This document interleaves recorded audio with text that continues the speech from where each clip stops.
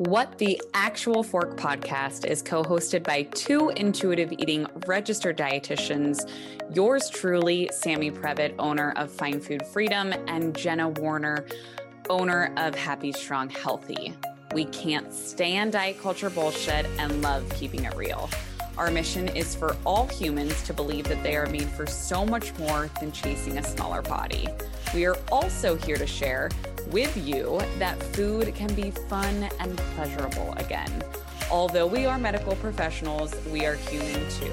We are not afraid to share our deepest, darkest secrets and how years of our lives were taken by diet culture. We started this podcast so no human has to feel alone in their journey towards food freedom.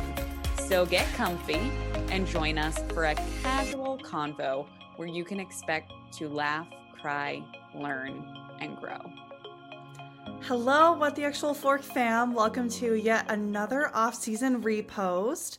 Like I said in the last episode, we're pretty much a little over halfway, so we are almost ready to release season 3. We cannot wait. We've been preparing, and we have some amazing episodes queued up. We do still have one brand new off-season episode that has never been released before, so definitely look forward to that. This week, we're releasing our episode from 2020 with Victoria Garrick, and I'm absolutely sure you know who that is, but if you don't, you definitely want to listen to this episode because you'll absolutely fall in love with her. She is real, relatable. She actually is the host of her own podcast called Real Pod that I listen to on a regular basis, and I think the thing that's so special about her is, you know, you can talk about body image and you can talk about eating disorders and things like that from a third-party lens. And that's amazing. We need that, absolutely. But I think the thing that has been so impactful from her and her content is that she shares things that are happening even when they're not pretty. There's things that are happening in her real life every day. She shares moments where she looks back and has edited a picture and what she was thinking and why she doesn't do that anymore. She will share her real dialogue, inner dialogue from when she had an eating disorder. She'll share what it felt like, what it looked like, all these kinds of things. And I think that's just so powerful and something that I don't see a ton of creators doing. So I hope you enjoy this episode. I hope you are impacted the same way many people who have heard from Victoria Garrick do. You'll hear her full intro when Sammy and Jenna take over in a moment. And I know you'll be just as impressed as I was when I heard all of this amazing woman has accomplished all before 25. Thank you so much for listening. We are so happy to have you here. And as always, if you could please rate and review the pod on Spotify and Apple Podcasts, we would appreciate it so much. We share one review a week to highlight what our community is saying, and you could very well be the next one. So thank you for listening and enjoy our episode with Victoria Garrick. Welcome back to another episode of Drunk Dietitians. Sammy here, and I'm going to be introing this episode, which we were so excited that we could get this guest on today. We had Miss Victoria Garrick, who was a former Division I athlete. She was a volleyball player, but she has most recently been known for her kind of TikTok sensation of really covering intuitive eating and body positivity and just truly being such an amazing storyteller. In this episode, she tells her personal story of how she struggled with performance anxiety, depression, body image issues, binge eating disorder. And she is just such an open book, and she knows that sharing her story is going to help so many others. So this episode I love so, so much because you will just, it is so evident when you hear her speaking, just the gifts that are pouring out of her and how many people she can touch. So if you're looking to fill your news feed, whether it's Instagram, TikTok, YouTube, whatever social media platforms you engage in, if you're looking to fill your feed with some body positivity content, with people that are preaching the intuitive eating word, and that are going to constantly be reminding you to give compassion and empathy to yourself, then you are in the right place.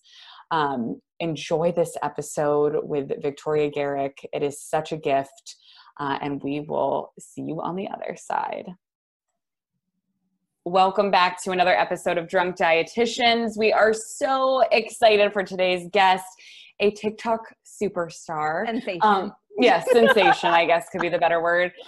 Victoria Garrick, who is a former Division I and semi-pro volleyball player, TED Talk speaker, mental health advocate, self-love enthusiast, and she is deeply passionate about inspiring, supporting, and motivating people from all walks of life. Thank you so much, Victoria, for being here.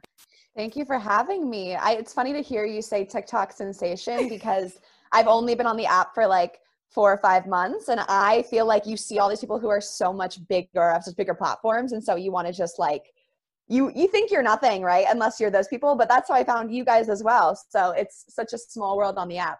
It's such a beaut. Like, it's one of those things that like you can't hate it, but like you have to hate it, but it brings people together, right? It is just so amazing. And I feel like once you get into someone's content, like I see your face pop up on mine all the time, and it's so amazing, which is the nice thing about it. It curates it better.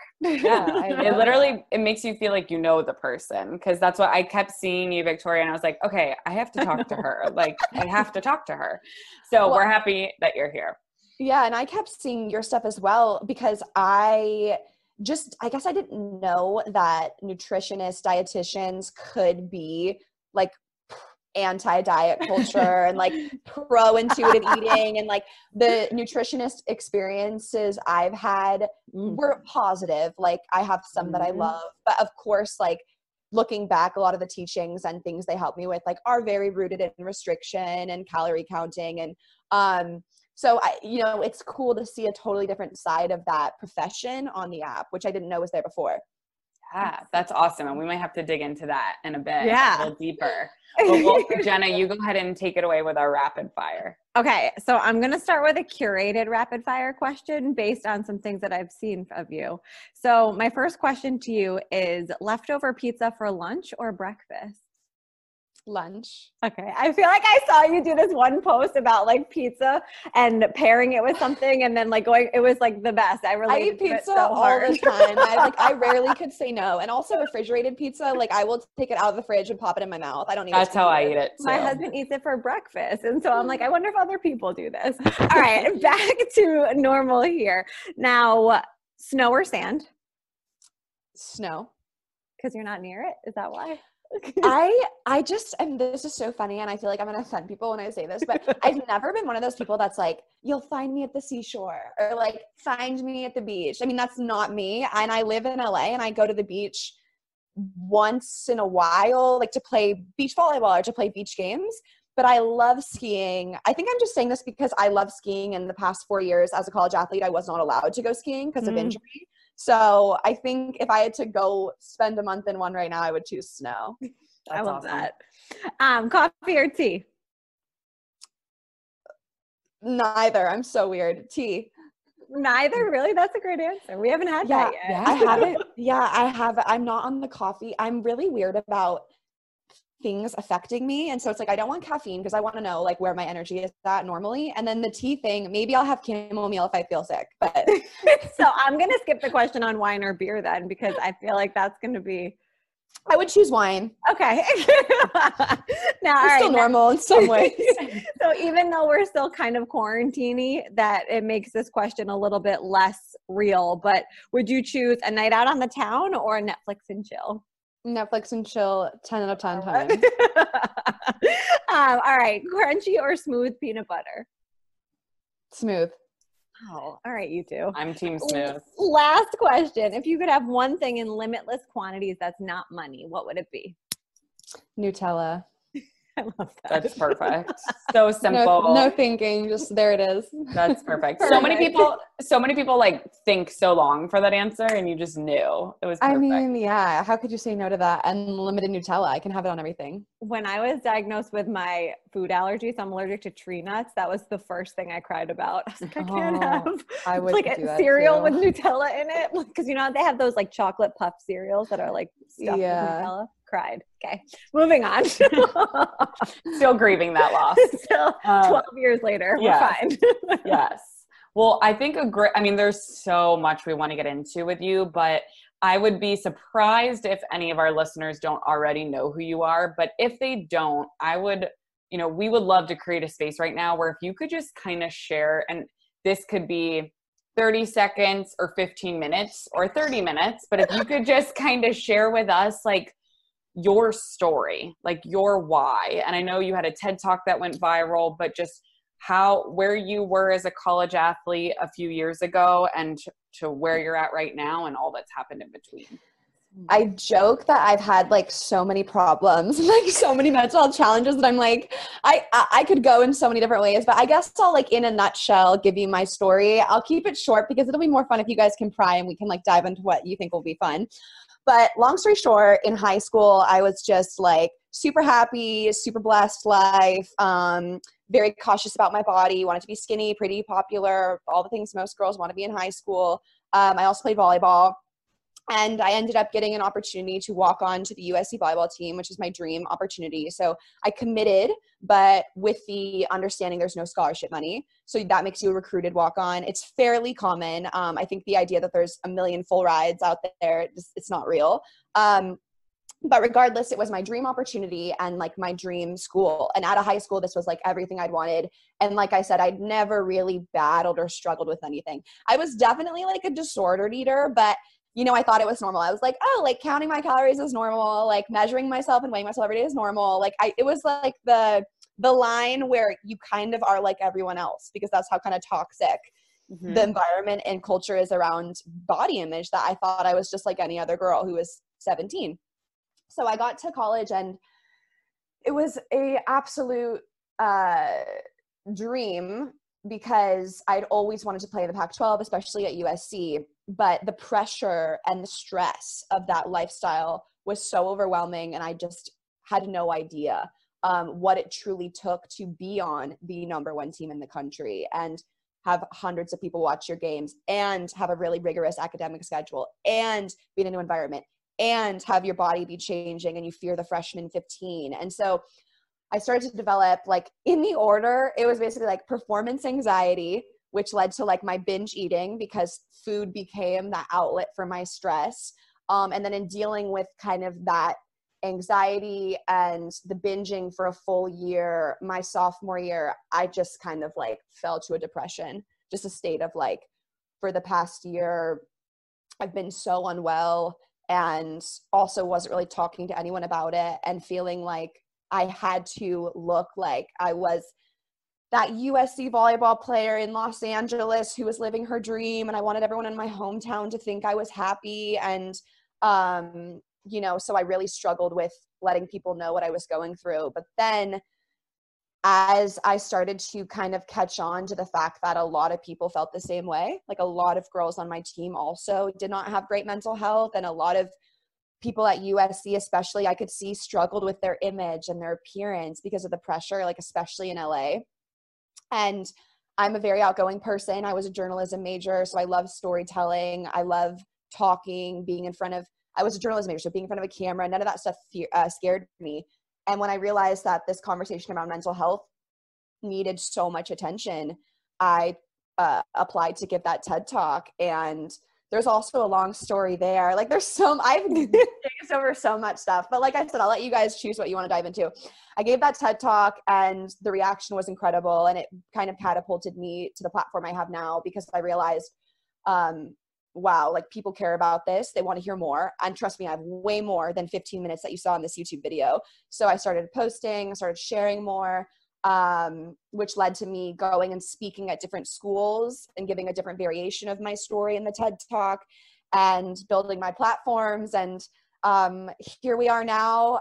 It's wild. I did not think I would be doing something like this full time. I never thought I would be the girl admitting all of my insecurities because I was so obsessed with portraying this perfect lifestyle. But all my secrets are online. And yeah, and now I guess you said, what was your why? And I think my why is just that passion to make sure no one feels as alone as I did, or as kind of ashamed and confused in the situation they were in as I did. And so I hope to create and tell stories that comfort others and let them know that they are not alone. Was that TED Talk while you were still in school? Yeah, I was a sophomore. That's amazing. I was 19, and I remember being like, I I have the hope chills. that I remember being like, I hope that I think the TED Talk was like 2 weeks before my 20th birthday, and I was like, this is kind of cool because I could say I was a teenager. That's awesome. And when as well, I would love, I don't think this was in what got sent over, but I saw it on your social media the other day that you were referenced in Kobe Bryant's book, Geese Are Never Swans, as I guess as a resource, right? For athletes that struggle with mental health. So could you just kind of share that connection there and what came to light there? So my TED Talk is titled The Hidden Opponent, and it kind of references this invisible competitor we face as athletes. And after kind of visiting these universities and speaking, I saw just how many student athletes felt the same way as me. And it's so much bigger than my story. There's thousands and thousands of athletes that feel the same way. So I founded a nonprofit in October called The Hidden Opponent. And it serves to provide a platform for student athletes to share their stories, as well as a community and a support system where we can connect on our Facebook group, on the Instagram, and have that. So that was just kind of starting. And at the same time, I had been great to meet Kobe at USC. And from there, we started chatting, developing a friendship, and he was interested in what this hidden opponent was going to be. And I met with him. He said he wanted to get involved with it. And at the time, he was already working on this book. And while our relationship was just, starting, I'm so grateful for just that small time I did have with him and his belief in the nonprofit. And then recently, his Kobe Inc. reached out and said, we want to include the Hidden Opponent resource in his new book. And it's a huge honor. And I've been just helping out with promoting the book so it can get in the hands of as many athletes as possible.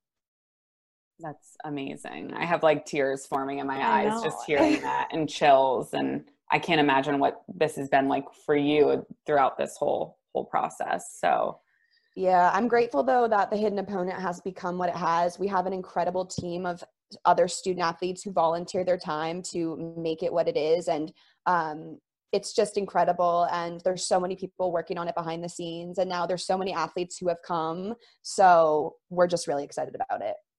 Do you find that the Hidden Opponent is helpful in allowing athletes that you've either spoken to or have reached out to have like their only outlet for mental health? Or do you see that maybe more universities are adding in some of these support systems for their athletes? I know we kind of talked before this started that like nutrition's always pushed down athletes' throats, right? Maybe not always in the best way, but is the mental health aspect being supported now with this push? There's a long way to go. Just in general, the physical health of athletes is the priority. Almost every team has an athletic trainer who's there to tape, bandage, take care of bruises, cuts, whatever the breaks are. But there's not the same accessibility nor attention on the invisible injuries. So it's a big thing that needs attention, needs change. And that's why it is important to, raise the awareness. And that's why the Hidden Opponent, we focus strictly on student athlete mental health. Yes. And I think that's so amazing because 1 in 3 athletes have an eating disorder. And as someone who worked under a dietitian at Penn State with the 31 varsity teams, and how many coaches were looking at cross country and gymnastics girls saying you need to lose 5% body fat when they already didn't have their period. And they were coming to us as the nutrition interns to say, how do I lose more weight? And we were like, no, that's not what we're doing. There's a paradigm shift that needs to happen, just like in the nutrition field, how a lot of, like you said, I would love to dig deeper into your experience with other dietitians, because as Jenna and I very openly share our stories of being dietitians who were taught in diet culture and having to make this shift and this jump and this paradigm shifting to intuitive eating, it can be so harmful. And especially with athletes who their body is their temple, and it's a piece of the equipment on the field, right? You can't do anything without your body, and it has to be taken care of, including the brain. And especially at those top universities like Penn State, and I went to USC, the hierarchy, the person at the top of the totem pole is the coach, the head coach. And the reason there are so many issues is because the head coach has in their mind, which, not to stereotype, but most of the time is pretty old fashioned, is the body type of what this athlete should look like, or this athlete should look like so-and-so who represented us in the Olympics, like must look this certain way. And they don't know anything about the percentage, what's healthy for them. They just want the look. And then they tell that to the player. They tell the trainers and nutritionists, who most of the time are under some umbrella where the coach is also their boss. And then they're in this position of, I'm supposed to do what the coach says. Like, I've seen many instances where, from an athletic trainer standpoint, the trainer is like, she can't play today. And the coach is just livid. Like, we need her to play. And the athletic trainer has to say no. And then the coach doesn't like the athletic trainer because the athletic trainer is keeping the best players out for health reasons. And so there's all of this political, there's so much politics that goes into these issues. And it's what causes a big problem. And a lot, especially with the athletes and the disordered eating, it's a big issue. And it can be really hard on your own body image journey to navigate that when you have every day you're weighing in on a scale and someone's recording it. The person who's putting you in a lineup is recording it. Is a lot of pressure. Did you watch the Netflix documentary Cheer? Is that like, oh yes. Okay. I feel like that was like the first level of exposing some of this in like a time where, I mean, it came out, I think for the most part, it was widely seen, during COVID when everyone was home binging it. Right. And I think it exposed a lot of some of those conversations that maybe some people just don't know are happening. I think that was a great representation of the intensity of the environment you're in when you're trying to win a national championship. And just specifically in the sense of like the players saying they don't want to get injured because they want to play. They don't want to sit out when they're tired. They don't want to admit there's a problem with them. And at the same time, you weirdly fall in love with Monica and you fall in love with the team. And so part of you understands like why they have to go that hard. But as you watch it, you think about like what these athletes are putting their bodies through every single day. And, I'm glad that is out there so people can understand what athletes are going through to reach these trophies. Yeah.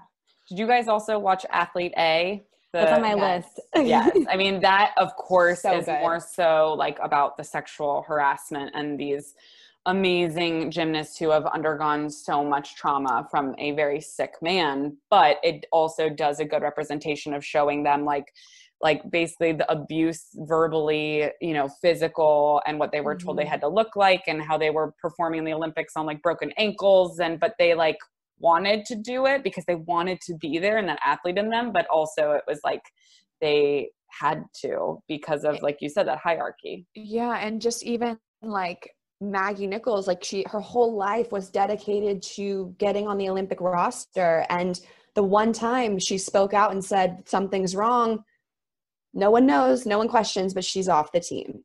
Mm-hmm. And that's her life. And so a lot of these athletes have done everything they can to get on these teams. And then if what's keeping you from playing or not playing is losing 10 pounds or just doing what the coach tells you to do, most young, impressionable 19, 20-year-olds are going to do what they need to do to abide by authority. Yes. And so I would love if I know you said you're an open book. You gave us full reign on this podcast.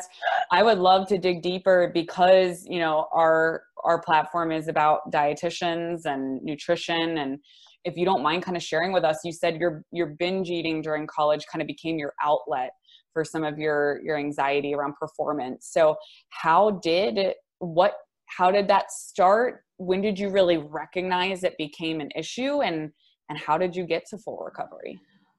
Freshman year of high school, I think maybe even in 8th grade. Like it's weird. I can remember in 7th or 8th grade putting an alarm on my phone that went off at 3:00 p.m. that said, don't eat. And it was just my reminder of like, when school ends at 3:00, we're not having a snack. We're going to wait till dinner. And so like from a very young age, I was cautious of like limiting what I ate. And freshman year, I went to a nutritionist.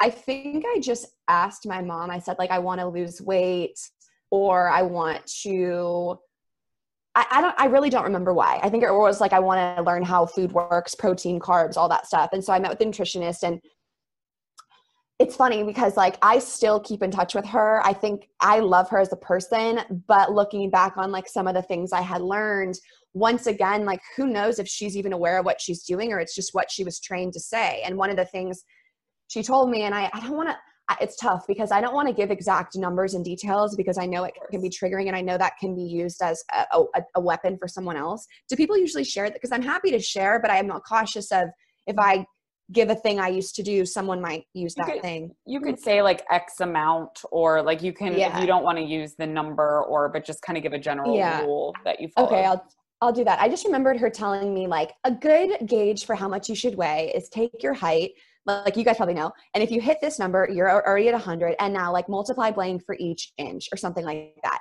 And just once I learned that, I was always like, how tall am I? And then what's my thing? And this metric was severely underweight. It was like probably 15 to 20 pounds lighter than what I was at my height at that time. And I was always a lean girl.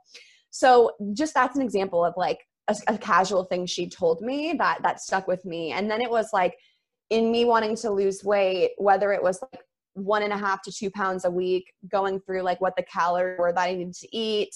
I just remember like keeping my chart on the fridge and writing in like breakfast, lunch, dinner. I mean, just like the tablespoon of the dressing I was bringing to your school. post the other day. Yeah. Everything was measured. Like the fact that I was putting a balsamic vinaigrette on my salad and I had to measure if it was going to be like 60 or 75 calories is just ridiculous looking back on it. Like just pour on the amount you want.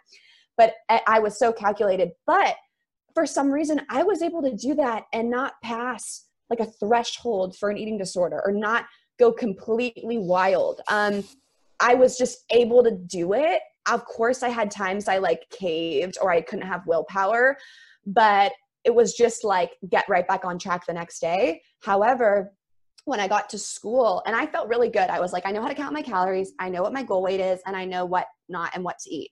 Then I got to school and freshman year at USC, I remember meeting with the nutritionist and her being like, okay, like, do you want me to go over to plan? And I was like, nope, I know, like I have already seen a nutritionist. I know everything. I'm fine. And I like didn't want to start a relationship with a new nutritionist there because I felt really good about my body and what I did. And then start living your life. I start training for 3.5 hours to 4 hours a day. I start getting fed the protein, the carbs, the smoothies they're making you. I'm also in just a new environment. I'm obviously drinking alcohol. I'm a freshman. There's a lot of calories there. There's just new food. You're going out and you're drunk eating after parties. The whole environment is different. And not to mention the team is now training me to develop like insane muscle on my body that I'd never had before. And it was almost like I zoomed in 5 weeks into school and was like, I've literally gained 20 pounds that I was dreading gaining. Most of it was muscle, some of it was fat too. And when that happened, I thought, okay, like no biggie. I'll just lose the weight. I'll just get my calorie count out. I know what to do. I can do this. And I made my little chart, but this time was different because I now had the stress and pressure of being a Division I athlete. I wasn't with my family. I'm not having my mom steam me green beans for my diet. Like there's a cafeteria. My roommates are buying chips and junk food. And it was much harder to abide by my diet. And as a result, that guilt and shame and get back on track got more severe each time. And so the restricting got more severe and the caving got more severe. And then the restriction was not eating anything and the caving became a binge. And so that's gradually how my cycle occurred. And food was definitely like this comfort of, I'm so stressed. I'm so overwhelmed. This is the one thing I'm not allowed to have. And I'm so upset with how my body looks. I'm just going to eat and cry in my bed. And that is where the cycle took me. And at the time, sorry, I feel like I've been talking for so long time. At the time, I just felt, I was so ashamed. Just binging in general, you just feel gluttonous. That's a sin in the Bible. I went to a Catholic school, like gluttony is a sin. And here I am just binging all this food thinking I'm disgusting. And when you hide something from someone, when you do something in secrecy, you're basically telling yourself, I'm not worthy of love if someone knew I did this.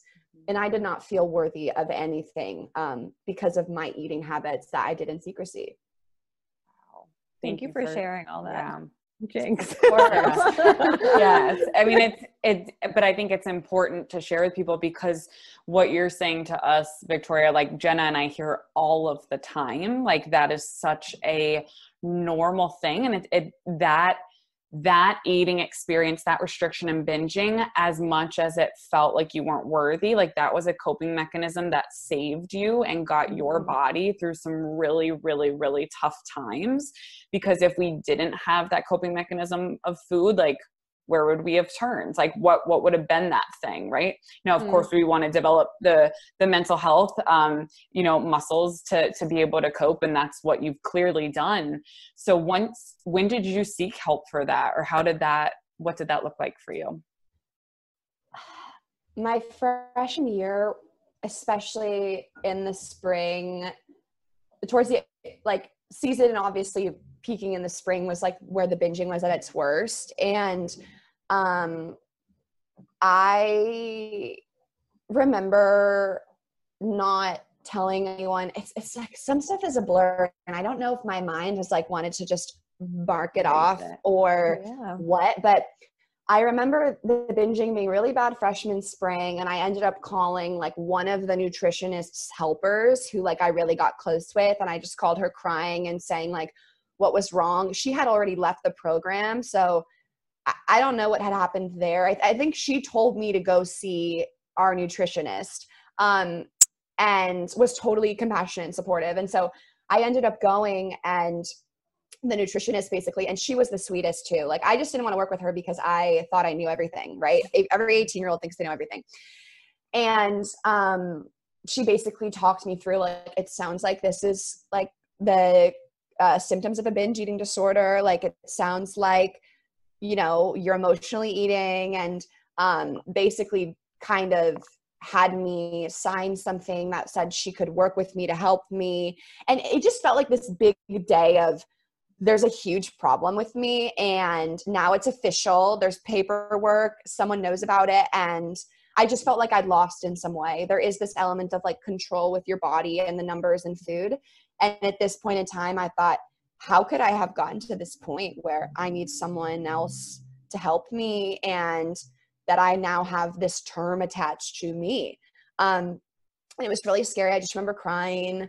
But then it's like, I remember sophomore year, I hadn't told my mom, or I ended up telling, this is funny. My mom came and visited me, and we were like getting food at this place, and I was in a really dark place. Like my mental health in general was low, and then the eating thing was like the worst. And I was like, Mom, I have to tell you something. And I like started to cry, and she was like, what? And I was like, I need to tell you something. And she goes, are you pregnant? And I go, no. I'm not pregnant. And then in that moment I was like, okay, that makes me feel a little better, because this is not as bad as telling her I'm pregnant. And I was like, I have an eating disorder problem. And I like try, and it's like, you try to explain what binging is to someone, and you just can't, like, because everyone's like, oh, I break my diet. Oh, I've eaten junk food. And I'm like, no, it's eating like 3,000 calories, your whole cabinet. Like, it's not a cute break the diet. And so I told my mom, and my mom ended up getting me a book called Breaking Free from Emotional Eating by Janine Roth. I'm not sure if you guys are familiar with Janine, but she's like my intuitive eating guru. This book like changed my life, and my mom got it for me. I was mortified to read a book called Breaking Free from Emotional Eating. I duct taped the cover. I was like, I'm not just going to read this book and people are going to see like breaking free from emotional eating. It sounds like I'm a psycho. And so I duct taped the cover. I was just reading this book in secrecy, and I just felt like everything I was learning. And the book centers around emotional eating specifically, and the practice of intuitive eating. And it was just, as a girl who had been so by the book of calorie counting and restricting since 7th grade, to have a question posed to me of, it doesn't matter how many calories are in an egg white. Do you want an egg white? I was like, do I want it? Am I hungry? Like all these questions I'd never asked myself before. And I started to learn, like, I don't have to eat when it's lunchtime. I can just eat when I'm hungry to have my middle meal. And so I just was blown away and had this huge epiphany. And I am someone who, I'm a very, like, if you lay out how I can get to this goal and you give me the steps, I'm getting there. So to me, it was like, here's this book of food freedom. And I've been so sick of this for years. How do I do this? And so, you know, I practiced the guidelines and I worked really hard on it. And I remember the first day I felt like I had a breakthrough was when I got home from work and an internship, and I opened my backpack and I saw a power bar. Oops. I saw a power bar and I thought, oh my gosh, I had food on me all day and I didn't know. Because the old me would have been like, there's a bar in my bag, there's a bar in my bag, there's calories in the bar, there's calories in the bar. When can I eat the bar? When can I eat the bar? Like all day long. Don't eat the bar, don't eat the bar. And I got home and thought I had food on me the whole day and I forgot. And I remember just like, that was like my big victory. I could not believe I forgot I had food on me. And so from there, like my intuitive eating journey has since gotten stronger, and it's the best thing. And I like preach it to anyone who's ever struggled with food. Yes. This needs to be the clip that's shared like on social media of our actual faces, because the smiles that are covering mine and Sam's mouth right now. Like, yes. Like, because what you just described, that moment, like that is so powerful. And I am 100% positive that all of our listeners have either had that moment or are waiting for that moment. Oh. And to hear your story of knowing that it comes down to a choice. Like, what do I want? And like, and you never think it's going to be you. You never. I was like, I will never go to a Mexican restaurant and not obsess over it. Can I eat the chips and guac at the appetizer? Like, I will never be that girl. I will never be the person who doesn't know what's in my pantry and who needs to not have junk food in the house. And now I'm the person that I have food all around me. Actually, the way I stay sane is I've had this bag of chips. I've had this bag of chips on my desk for 3 months. My boyfriend, these are my favorite. He picked them up for me at the gas station. I haven't craved Flaming Hot Munchies in 3 months, but just knowing I have it here and I can have it when I want it keeps me sane. And so I never thought I'd be the person who would get a bag of chips and not eat it that exact day. So yeah, to the people listening, it is possible and it can be you. So not only are you making like so much movement and waves and change in the athlete world, but you know how we found you, social media. I mean, your TikTok, which everybody will learn how to find you soon. Your TikTok is legitimately a book for people for body positivity. The way you respond to trolls is like so inspiring. It makes me laugh. And the way you just call out the BS and the things that most people are feeling that is not in your face on that app. Like the things that go viral on that app are putting cinnamon in hot water and telling somebody that that's all they can eat in a day, right? Like these messages are much harder to go viral, and you have, because you're relatable and you're teaching and preaching your story. And so, you know, from that perspective, can you share like what inspires you when you make these 15-second videos? Well, it's funny because the binging was the last thing I ever came forward about publicly. Like even when I gave my TED talk, I alluded to having body image problems like with my Instagram, but nowhere was I saying the word binge eating. And I remember I even did like my first feature interview I ever did about food. And I opened up when the article came out, I just like freaked out and I thought, this is too much. Like this label, like I don't want anyone to know about this. The depression, anxiety, that's fine, but this, no. And so I've just kind of, I think that's important to know is like how hard that was for me, even as someone whose life is online. Like the eating issues were the very last thing I was able to be okay sharing. But now, you know, looking at what I do share, sometimes I'll have moments where I'm like, I call my best friend, my two best friends who have known me, my two best friends were on every fad diet with me as well. So it's like now to still be best friends with them and like, just oh my God, we did some crazy stuff. Let me tell you this, how toxic this is. One of my best friends and I one time purposely took horrible, ugly pictures of each other. Like we forced each other to take another picture. We gave it to the other and said, if you don't lose 15 pounds by this date, the other person's posting this picture. That is how crazy we were about losing weight. And now I joke with her, I'm like, this was the picture we would have threatened to post. And now I just post it and I talk about like how it's okay to look this way. And so it's just funny, like being full circle with how much you can change your perspective on body image. But in terms of the TikTok, you know, I was really grateful for this application because for such a long time I was this volleyball player And that's how people saw me. And yes, I advocated for mental health, but it was the volleyball player that advocates for these things, not just me. And so when I started on the app, I remember thinking, I'm going to resist posting volleyball content while I build this platform, because I want to become something more. Like, I'm 23. I've been out of school for a year. I'm not on a team anymore. Like, there's more to me than sport.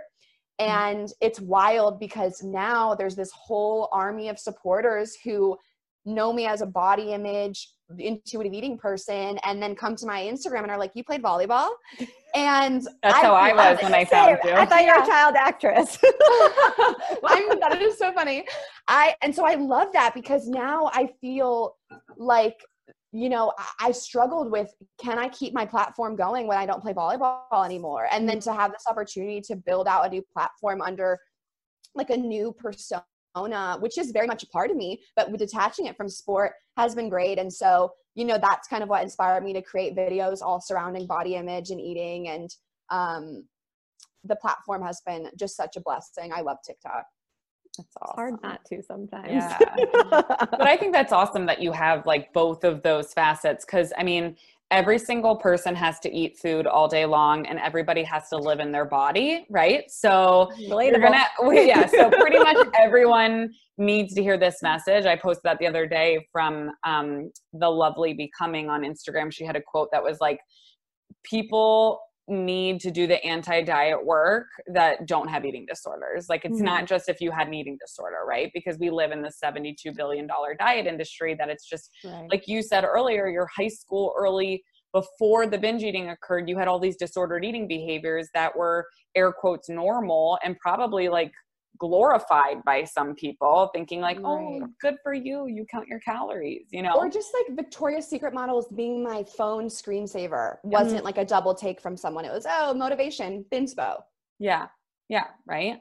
And so, but I love that you have, you know, you're really tapping into the intuitive eating, body positivity space, but then also there's so many athletes that struggle, as you know, right? With once you're retiring from your sport, like, what is your purpose, right? What is your body? And I have a few clients that I actually work with that are retired D1 athletes, that when I told them that I was interviewing you, they're like, oh my God, I can't wait. And because they follow both of us and they love your personal story with the intuitive eating realm and how that fits together. So I think it's a wonderful like marriage of the two. Navigating the student athlete life as an intuitive eater was difficult as well. And like, I did that for 2 years, because junior and senior year, I was intuitive eating. And it's difficult because oftentimes you don't have the luxury to decide what you want to eat. There's a menu provided to you and you have 3 options and you have to choose one. Or for me, like, any sort of restriction is a trigger. So for a coach to say, go to the breakfast buffet, but no one can have muffins, I don't care if I wanted one or not, but for you to tell me I can't have a muffin is a trigger. And I need to know that I can have a muffin if I want to have a muffin, because I'm a human being and I can make my own choice. And I can have a freaking muffin. And so navigating that stuff is difficult. And, you know, when I think of like current or former D1 athletes, I think of those challenges. Yeah. Did your performance change when you were fueling more sufficiently in those last 2 years? I mean, I'm sure you're always incredible, but did you feel any of that? I think I just felt like the thing that was gone was just feeling like, one time I binged 7 Krispy Kreme donuts before a morning practice. 7. Like, and the feeling in my stomach that whole practice was, I want to puke and I'm going to explode.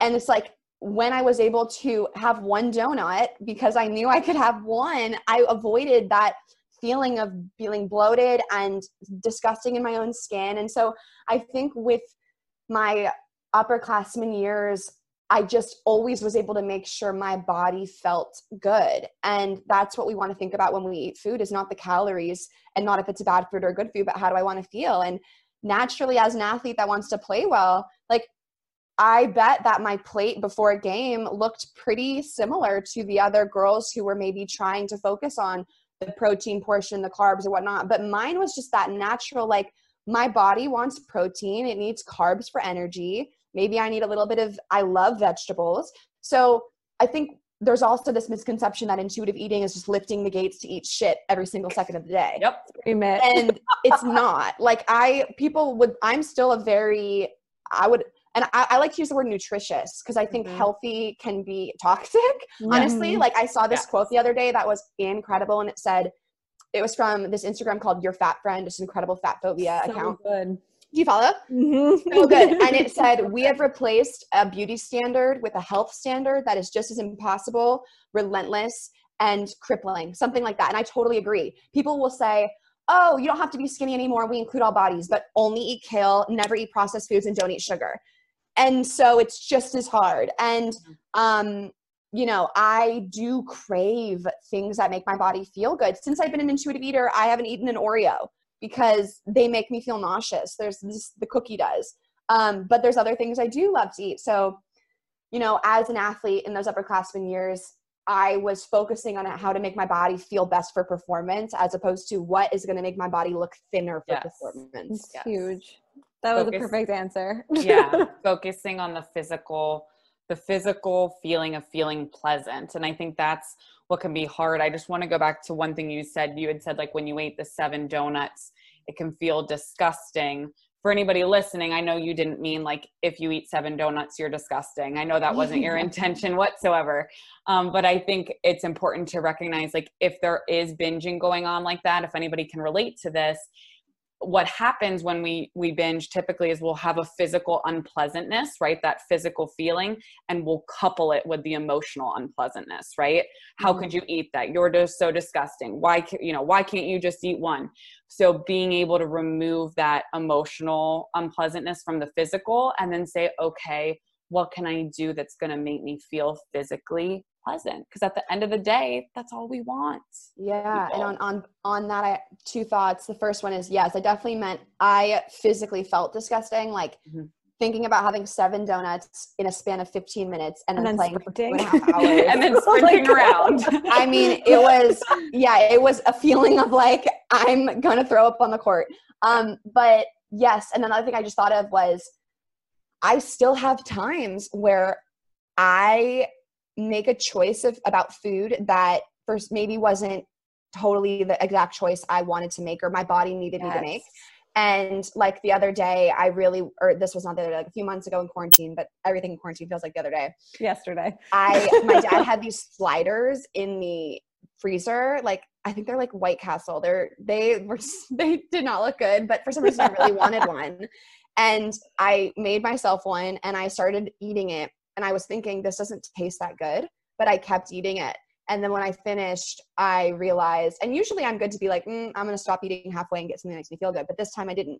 And I finished it. And afterwards, I felt that similar feeling of just, I ate something that doesn't make me feel good and it didn't even taste good. And I'm really not happy with that choice. But all I can do in that moment is say, okay, next time when I bite something and I can sense in the beginning I don't like the taste, I'm going to remember this moment and think about how it made my body feel and then make a choice where I've learned hopefully to do something differently and removing, right, that guilt and that shame of I can't believe you ate White Castle, I can't believe blah, blah, blah. It's just, this did not make me feel great. Next time I'm going to use this so I can make a better choice. Cool. Move on. I'm going to live with it.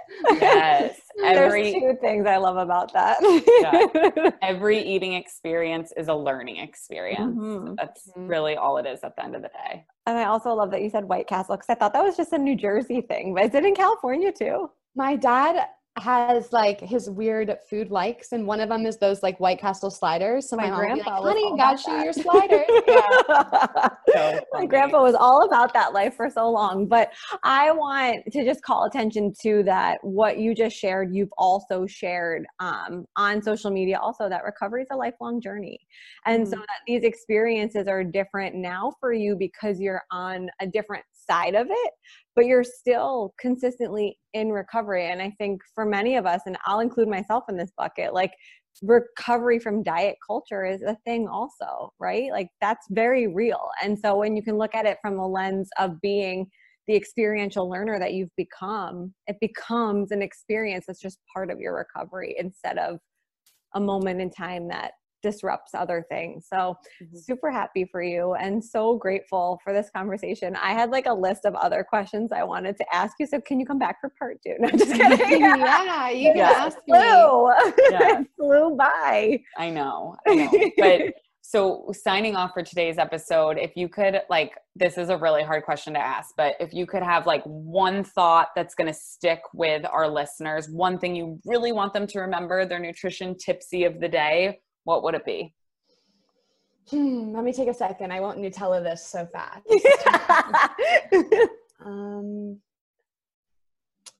One thing.